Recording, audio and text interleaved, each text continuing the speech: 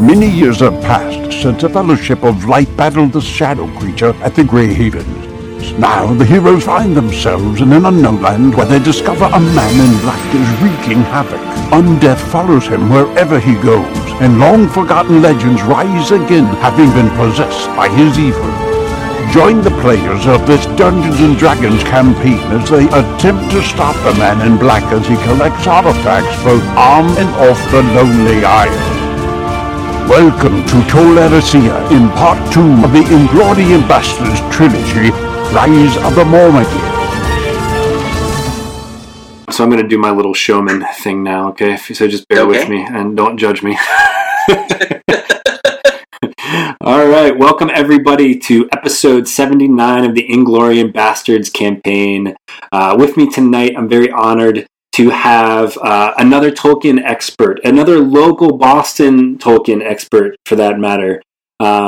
So with me tonight, I have Michael Drought, who is the chair of the Department of English at Wheaton College, among other things. He is also the author of at least 13 courses in the Modern Scholars series. He's the editor of many books and also a lecturer at Signum University. So welcome to the podcast. Thanks for having me. Yeah, it's my pleasure, my pleasure. So I'd like to start off tonight right away, just getting into the meat of it. And you and I had talked sort of electronically about this, but you know, if you do your research and you're really a Tolkien enthusiast, in doing the research, you find that a lot of Tolkien scholars have this. It's like their entry point to Tolkien for their students or for the people that follow them are to explain how to read Tolkien. So I was wondering if you could maybe talk a little bit about why does everyone seem to need to clarify like how you read Tolkien? How to read one of the most popular books in the entire 20th century? Yeah.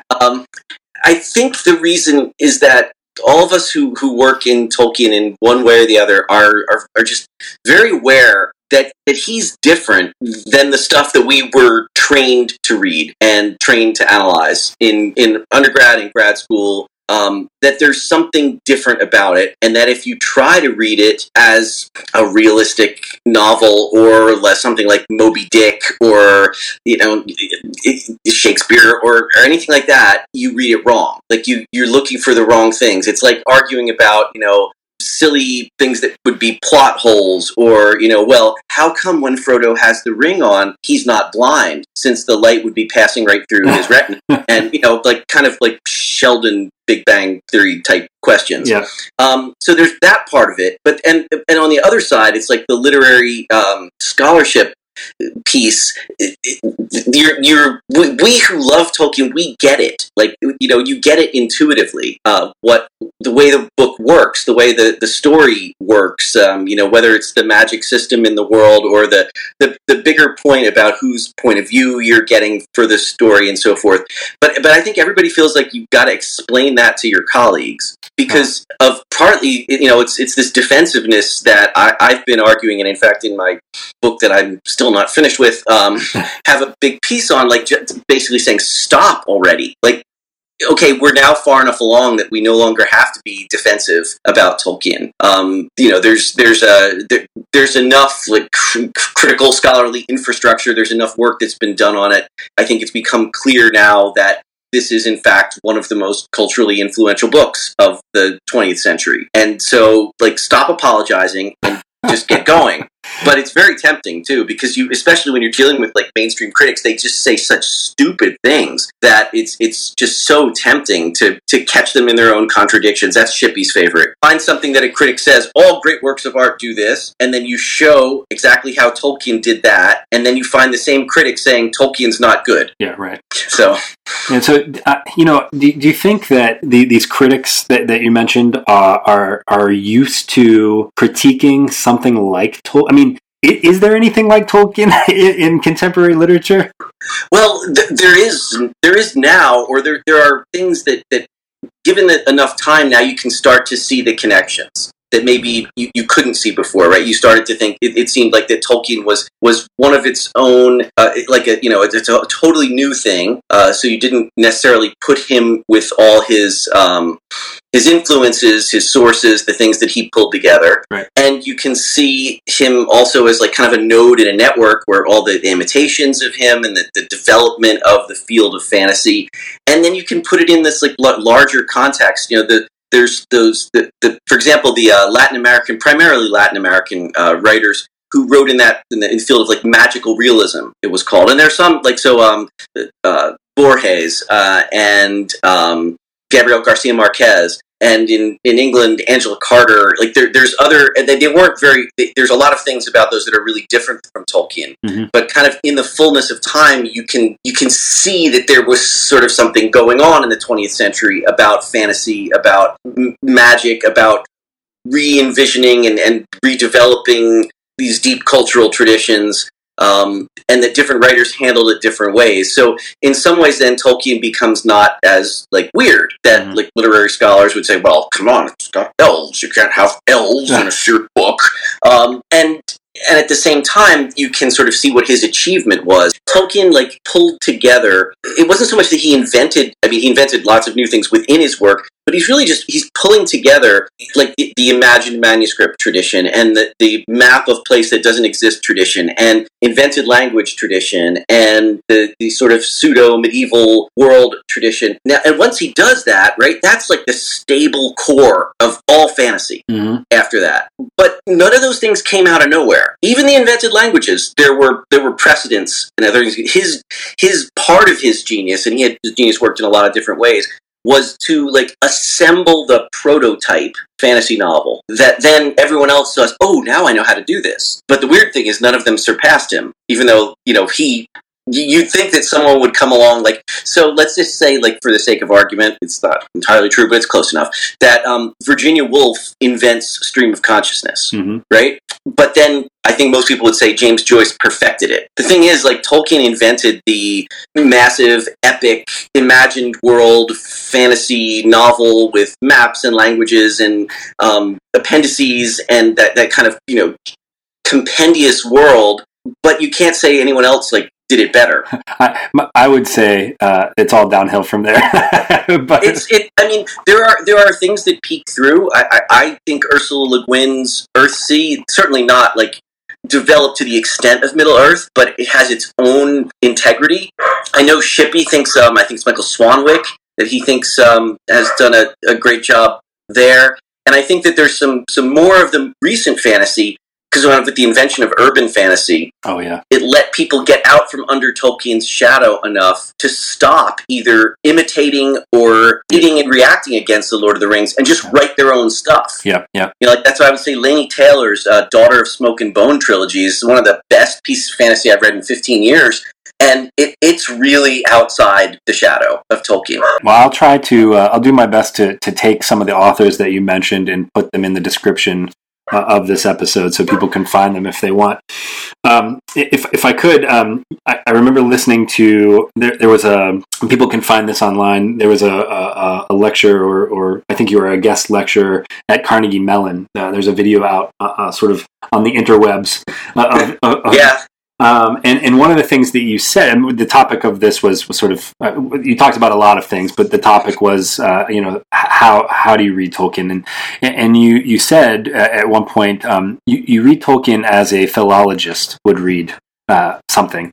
And it's funny that you say that, because the most recent interview that we had here was with James Tauber, who I referred to as the digital philologist. And he said, he actually quoted Roman Jacobson, who said, what is philology? It is the art of reading slowly. So I like that a lot. That's a great quote.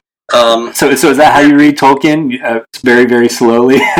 I read Tolkien very, very many times. I think I lost count, but at one point I had read The Lord of the Rings 42 times, because I'd read it every year. When I was, I don't know, when we first read it was 8 years old maybe or something. My dad read it out loud to me, and then as soon as we got to the end, we would start reading it again. and I just read it every year for the longest time. And so you pick up more and more stuff. So that's, I guess, that's like, reading it fast many times is maybe the same as reading it slowly once. Well, it's funny. I'm reading The Hobbit to my daughter now, who's 8 years old, and just the amount of things that I'm picking up, reading it out loud, and talking with her about it is pretty amazing. But let me ask you about this. So I found a paper online, a document that you had written with probably some of your students. It was called Tolkien's Creation of the Impression of Depth. You had several categories that you talked about, and the first thing that you talked about that created this impression of depth in his lore and his mythology was the sheer size and the intricate detail of the world that he created. Is that something that you could talk a little bit about? Yeah. So, and this is actually one of my critiques of the Peter Jackson films, as beautiful as they are, is that Middle Earth's too small in them. Yeah. That the elves decide to go to Helm's Deep. Bang, they're there, like later that night. Yeah.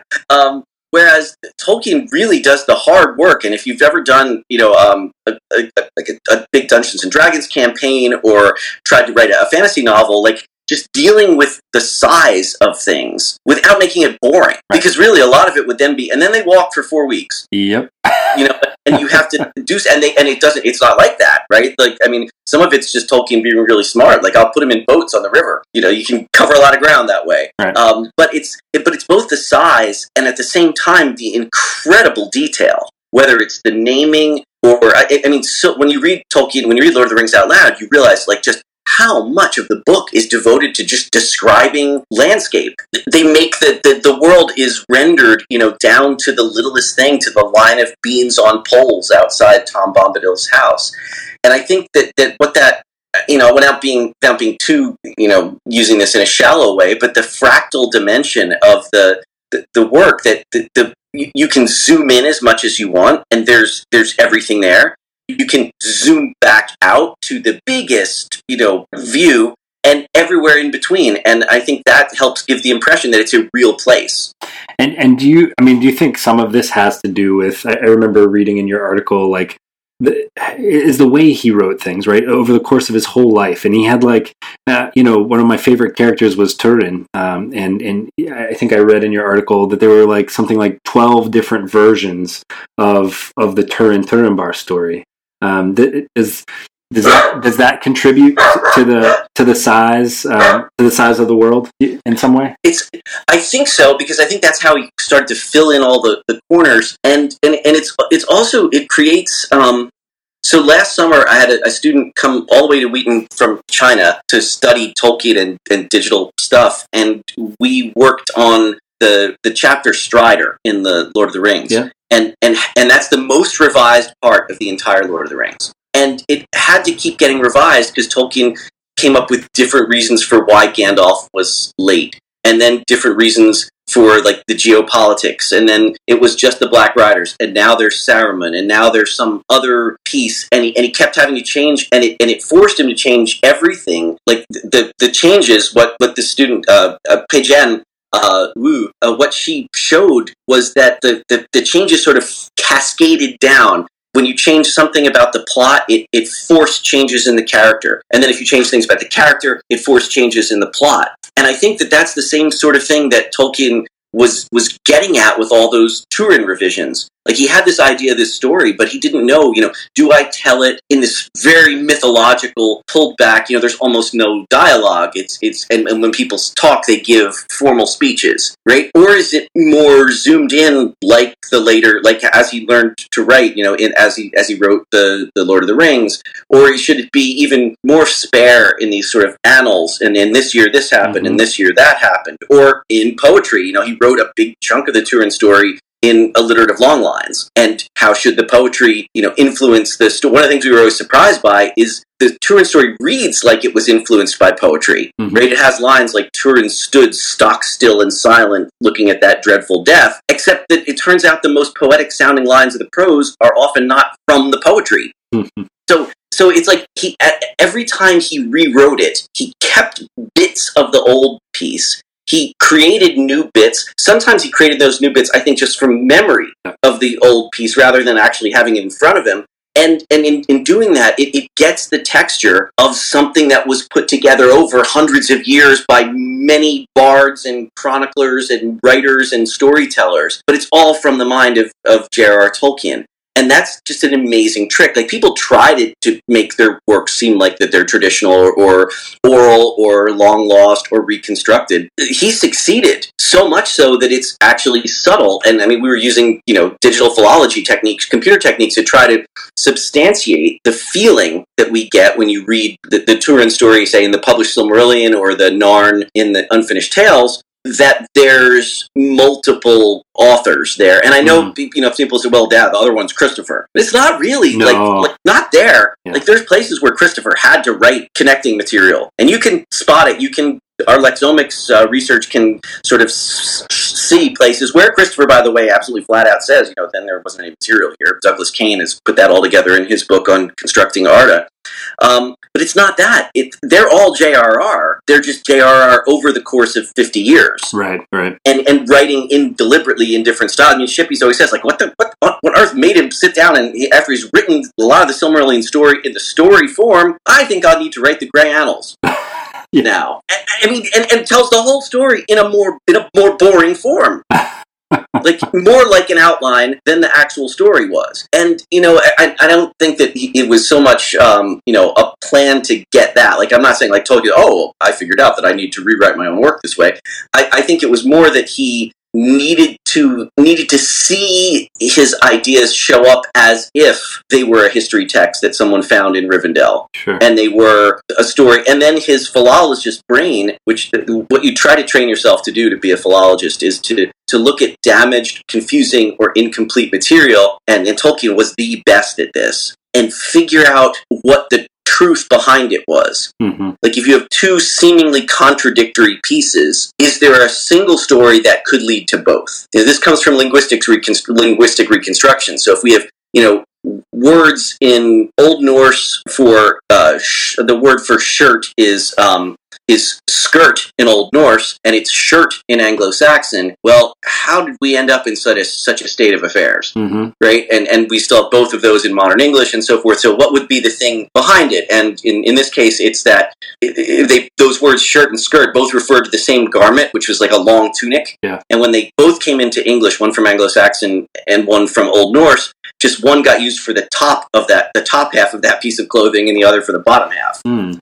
And Tolkien wants to do this with a lot of things. So, like, Bjorn comes out of a crux in medieval literature. It's that Bjorn means bear and it means warrior. So the question is, which comes first? Do we call a warrior a bear because he kind of looks like a bear and he's tall, strong and tall and everything, or do we call a bear like a warrior of the forest, mm-hmm. or something like that? And people will argue back and forth. And Tolkien's answer was, yeah, both.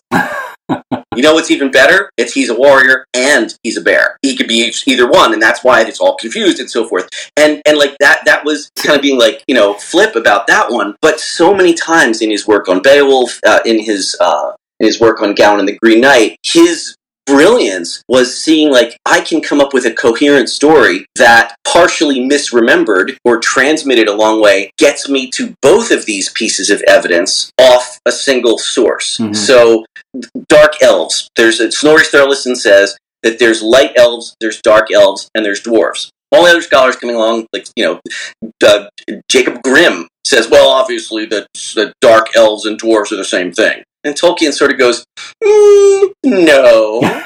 See, I had this idea that maybe, first of all, the light elves, dark elves thing are what elves call each other, but also maybe there's this one elf who likes to only come out at night, and he hangs out with dwarves, and he dresses in black armor. There you go. Yeah. And so then you can imagine that, or you can imagine that from the way the Rohirrim think of the Lady of the Golden Wood, and they're scared of her, and she weaves her webs, but she's beautiful. This is sort of like how the Anglo-Saxons they were afraid of elves. Tolkien thought, now this has been, like, some of the scholarships change on this, but the whole elf shot thing was like when you had a sudden stitch or a sudden pain or something like that, you'd been shot by elves. But yet the Anglo-Saxons named their children things like Alfred, which means elf council, right, or Alfgifu, gift of the elves. that kind of ambivalent, and Tolkien has an explanation, right? Like, it's really dangerous to go to Lothlorien if you're immortal, but also beautiful, so there's a few of those things. A couple times you've mentioned someone named Tom Shippey. And I was wondering if you could, of course, I know who he is, but I was wondering if you could tell us a little bit more about Tom and sort of. I know you actually you are part of the Tolkien Studies Journal, right? And yes. You're an editor there, and was Tom involved with that? Well, Tom's was on our advisory board for years, but he wasn't directly involved with Tolkien Studies. Tolkien Studies came about because Doug Anderson and Doug Anderson did the annotated Hobbit, among other things. He and I were having a phone conversation in 2001, and he said something to the effect like, well, we have these journals, Malorn, which is the Journal of the Tolkien Society in England, and Mythlore, which is sort of American and focused on not just Tolkien, but other, fantasy writers. He said, but I've always thought that we just needed a journal of Tolkien studies that was focused on him and wasn't, and was academic and its own thing. And I said, well, we should found that. And he said, well, we should talk to my friend Verlin Flieger. And so the three of us started working on it. We solicited articles from Tom Shippey. Had the very first article. Tom is like the dean of Tolkien scholars, and he wrote, I'll tell you about him in a sec, so the Tolkien studies stuff. We had this journal, but we had no publisher. And we tried a number of publishers, and they were like, well, I can't see it. We have an academic journal on Tolkien or whatever. And then I was at the International Society of Anglo-Saxonists conference in 2003, and I was talking to a guy named Patrick Connor, who's a professor at West Virginia University, and he had just taken over the press there. And he said, one of the weird things I've discovered since I took over this press is that the only thing that's profitable are journals. We don't make any money on academic books. We break even, but the journals actually do okay. I'm like, well, are you going to publish more journals then? He goes, yeah, I would like to. I wouldn't know. I have to put one together. I'm like, would you like to publish one on J.R.R. Tolkien? He's like, ooh, I think that could probably be pretty successful. And this tells you what era this was. I pulled the CD out of my bag that I had done the journal on, that we were trying to self-publish it or whatever, and handed it to him and said, here's the first volume. And so that was great. That worked out really well. Wow. And then after a number of years, over 10 years, Doug moved on to other projects, and that's when David Bratman came on as the third editor. We've set it up as to have the three-headed monster, because that way there's always a way for two to outvote one, but not so four you can have ties. So sure, yep. So the Tom Shippey, who you'd asked about, Tom is the dean of all Tolkien scholars. His book, The Road to Middle Earth, was it's the book that I wished I'd written, and I was planning on writing. So I really should hate Tom Shippey. When I was in grad school and I was starting to learn Old English, and I was realizing that I was seeing all this in Tolkien. And now, of course, people have been seeing this in Tolkien since the year I was born, really, but or longer. But you have this sense oh my gosh, I'm the first person to realize that West Hal means be you well in Anglo-Saxon. Oh, I've got to write a book that explains all this stuff. And then I read The Road to Middle Earth, and I'm like, you bastard, you wrote the book that I want to write. And then I was doing research for another, so my dissertation research, part of it was on the wisdom poems in Anglo-Saxon. And so I go and, doing the bibliography search that you always have to do, and the pick thing pops up, Poems of Wisdom and Learning in Middle Earth by Tom Shippey. So then I'm co-writing an article with one of my students on Ursula Le Guin's Earthsea books, and we're looking for articles, and there's one, Tom Shippey and the Magical Wizards of Earthsea and how they perform magic, and I'm like, damn it! So I really wanted to dislike the guy.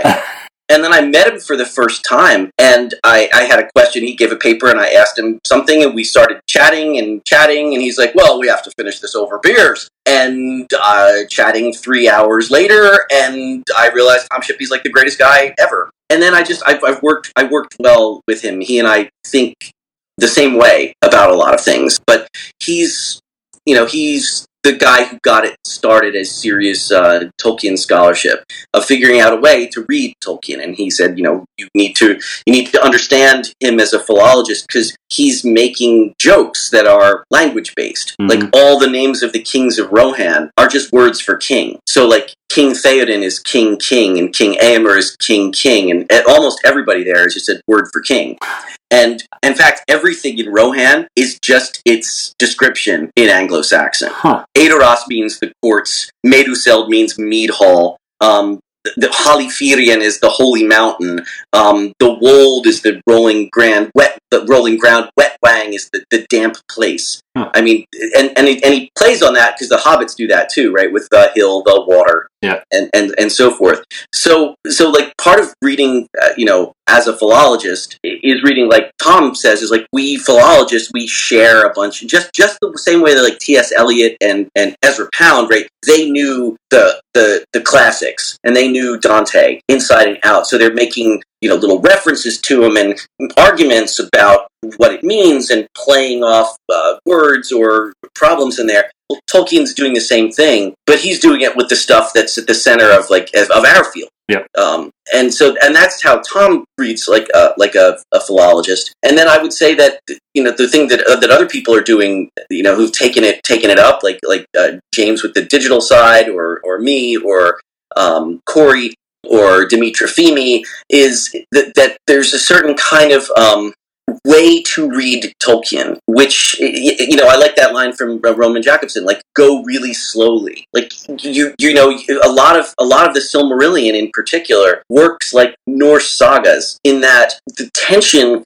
is in the stuff that's not said. It's in the stuff it's in the fact that, this person represents this family and this person represents this family, and they both know what the stakes are, but then the actual words they exchange are pretty trivial. Mm-hmm. And you don't get like a deep, the psychological insight isn't the author coming out and telling you, and Turin was conflicted because he felt that his, Thingol hadn't really done this, but he was also grateful to Thingol, but he never felt that he fit in very well as, no, it's instead like his hands tightened on his sword hilt. Yeah. Or there's the way that the storyteller or Tolkien, the way he structures it, right? That there's a scene of 3 times it's mentioned something about, when the obnoxious elf says, "Oh, do the women in Hithlum go running around clad only in their hair?" Mm-hmm. And then Turin, of course, chases him like that. And then later on, Nienor is running like that, right? Like those layerings and the complexity of it. The author never comes in and says, and then Turin thought of what he'd said to so-and-so. You have to put it all together, right, as a reader to get all of that stuff, or that the ring of Barahir that Aragorn's going to wed Arwen with is like actually that ring, mm-hmm. Or what Aragorn's really asking of Elrond, or even things that you can only now figure out that Tolkien didn't really put in the book, like that. He then retcons it, right? That Fëanor once asked Galadriel for some locks of her hair, and she said no to Fëanor. So when Gimli asks, everyone's like, "Oh, yeah, yes, that." And when she says yes, "Oh, I can't believe she did that." Yeah. And the point is that that's there for, you can only get that as a reader. The author's not handing that to you like they would in a 20th century novel. Though this marks the end of the episode, the road goes ever on. Until next time, join us at longwinded.one and consider giving us a review on Apple Music, Spotify, or really whichever platform you choose.